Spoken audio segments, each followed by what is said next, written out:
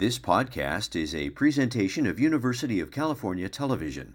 Like what you hear? Consider making a donation at uctv.tv/donate so we can continue to bring you more great programs. This presentation is about footbinding in China. The custom lasts just under 1,000 years, starting in the Tang or maybe early Song dynasty up until the end of the Qing dynasty in 1911. And by the end of this period, our estimates are about 85% of Han Chinese women were or had been bound at some time.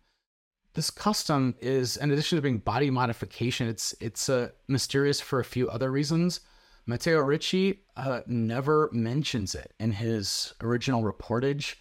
And in addition, most Chinese men were somewhat unfamiliar with some of the workings of the process. The goals of this presentation are three. First, I just want to inform you a little bit about some of the features of footbinding. Two, I will explain a couple of the scientific theories about this practice. And then lastly, we'll conclude with some questions that might help adjudicate between the two theories. So for the first part, in the context of this CARTA conference, it seems especially important to remark on the process as it's physically instantiated. So as you see pictured here, it involves several steps. I think traditionally there were sort of 7 steps involved, but they're more or less all captured in these or related kinds of ideas. The foot is washed, cleaned, and soaked. It's bandaged. In particular, the tightness of the bandage over the bottom of the feet was important because the toes get wrapped under the sole. And eventually this is tied off, and various other Chinese traditional medicinals could be used in the process to make this a little more efficient. And this was repeated once or twice per week if people could afford it. In addition to the process, there were lots of other physical effects of being bound.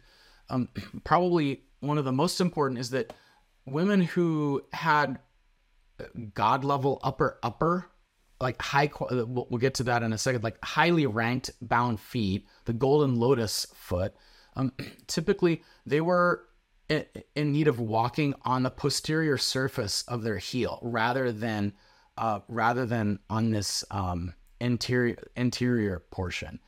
So the angle of their metatarsals relative to the rest of their back foot was very high. The foot becomes quite pitched.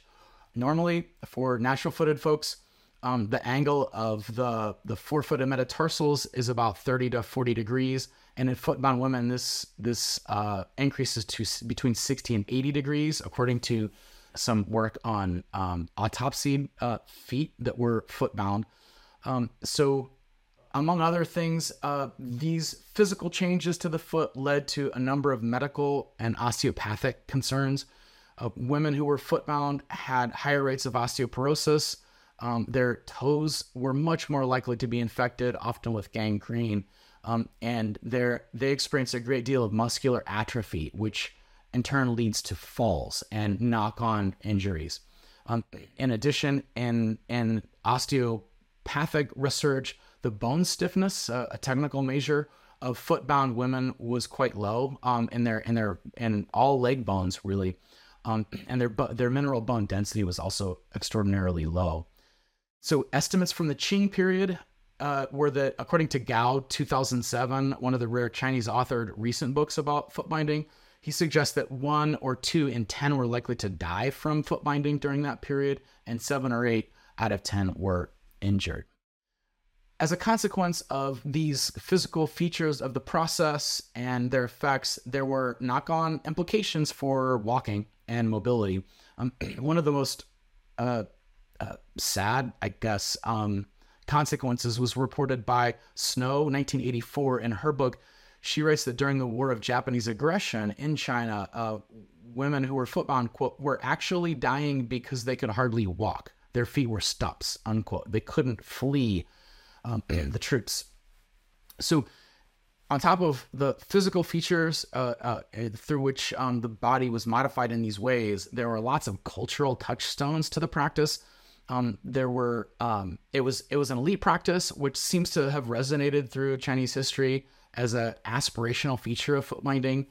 The foot binding was widely reputed to be a net burden on Chinese women, and it was the source of just untold buckets of tears across various lineages. It was not an easy process to have done to you, nor to do to your own daughter or granddaughter.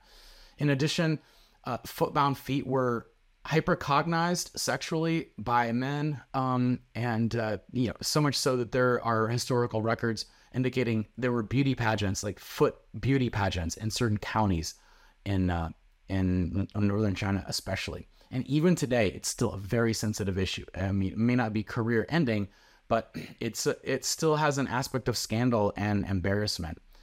And this is in part responsible for a wave of what you might think of as revisionist histories of foot binding, in which the practice is kind of redeemed for maybe its benefits or cultural meaning.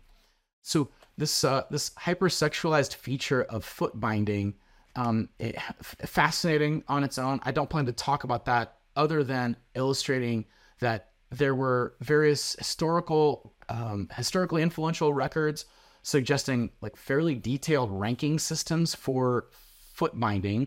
And this is of practical importance. These are not merely used at the foot beauty pageants. These are instead routinely used frequently used by matchmakers. In fact, matchmakers would very often ask for a shoe of a possible bride-to-be so they could show the groom's family the dimensions of the foot. All right, this leads us to scientific explanations. There are two major scientific explanations. The first one, according to the labor market hypothesis, basically this is a kind of a neo-Marxist approach to the issue, and parents, being selfish, are attempting to extract value out of the alienated labor of their daughters. And you might think, well, how does this make sense? Why is foot binding necessary for that? The idea here is that to quote Melissa Brown, girls like to run and play, and when they're bound, they can't. So you can sit them down or strap them into a spinning wheel, or later in life, a loom. In contrast, the evolutionary sciences hypothesis puts a more maybe biological spin on this. In effect, parents wanted their girls to marry up, and socioeconomic status. This was good for the girl. It was good for the possible grandparents out of the marriage. It was then good for the parents and grandparents of the bride. So this led to hypergamy, and is an outcome of gene culture co-evolution. The labor market advocates are pictured here. They've written collectively like hundreds upon hundreds of thousands of words about this process. They've done primary research in China with footbound or formerly footbound people. This started as early as maybe 1991 by Hel Gates. The theory has a bunch of implications. I'll just highlight a couple of each theory. The most important here is that it's motivated by profit. So this suggests that it could be tested with respect to the psychological attitudes or beliefs of parents of footbound girls. And authors explicitly say that it's not correlated with hypergamy. Footbound girls were not more likely to marry up in socioeconomic status than were non-footbound girls. For the evolutionary sciences hypothesis, we can just focus on the hypergamy issue. This is precisely what this hypothesis is predicting. Parents are in, there's mate competition and there's parental competition. So here, parents are competing with other parents to have the best grandchildren, and they can do that in part by marrying daughters hypergamously. So I tend to split up the explananda here, the scientific explananda, into origins, maintenance, and cessation. And each theory has its own views about each of the three components of a full, well-rounded explanation of foot binding. So as far as origins, the labor market folks have identified the historical period and the historical location of the alleged origins as being a very focal time period for the development of textiles in Chinese history. In terms of maintenance, this is simply, as I mentioned, the foot binding was used as a means of getting girls to work, typically in handicrafts like spinning. And lastly, in terms of cessation, the labor market theory suggests that the practice ends in the early 20th century because the value of girls spinning or other handicraft labor dropped to the bottom once railroads were constructed. And here, the further causal connection is that when railroads were moving into interior China, they brought very cheap manufactured textiles. In terms of the evolutionary theory, the origins, they're basically about hypergamy, but into hypergamy feed other variables that are familiar from evolutionary psychology, such as paternal certainty. If a woman is unable to walk, then it's very unlikely that she will cheat on the man. And that feeds into the role of mate guarding, footbinding's role in mate guarding. In terms of maintenance, footbinding is commonplace and for a lot of different reasons, not least the economic stagnation and the very stark economic stratification throughout Chinese history. But cultural factors play a role. Here is this incongruous picture of the day that Sweden switched from driving on the left to driving on the right. Driving on the left or the right is a self-reinforcing custom because if you violate that custom, you're going to die or you're going to lose your car or you're going to pay a lot of insurance costs, etc. Footbinding is like that. Parents who were footbinding daughters feared that if they didn't do so, then they would be forced to never have grandkids. Okay, so this leads to cessation and the external pressures on cessation. Here, the evolutionary approach suggests that Western Christian missionaries who created natural foot societies provided this external shock to a very culturally embedded tradition. And the role of the natural foot societies is in part that to be a member, a Han Chinese person needed to pledge that they wouldn't bind their daughter's feet and they wouldn't marry their son to a footbound woman. All of a sudden, once those were subscribed to by ethnically Han Chinese people, there were large pools of potential mates for their daughters, and it reduced the need to footbind, according to this explanation. So very briefly, we can turn to assessment. I just wanted to mention first, there are a lot of possible ways we could try to test hypotheses. Some are psychological, economic, broadly, mating related, and some have to do with cessation. We don't need to go into great detail about these right now. And in addition, there are numbers of problems as we look through possible methods of testing. One is that the two theories make some very similar predictions, but they still at least have enough differences to work with. The two theories seem to have challenges identifying what it is to explain footbinding, which is why I suggest that we break this into 3 parts. Data is very scarce. As mentioned, there's a lot of research on this, but no publicly accessible large-scale historical data set, and even the labor market team's own data has not yet been released for public use. So here, it led me and my team to turn to methodological innovations. That's really what we had a choice forced upon us. And so what we've done is we've created an agent-based model to look at footbinding. This was a publication from 2022. We focused in particular on cessation, the period of cessation, because that's where the most amount of data is available. In addition to that, I've written more of a methodological piece evaluating some of the features of the labor market explanation that didn't quite seem right.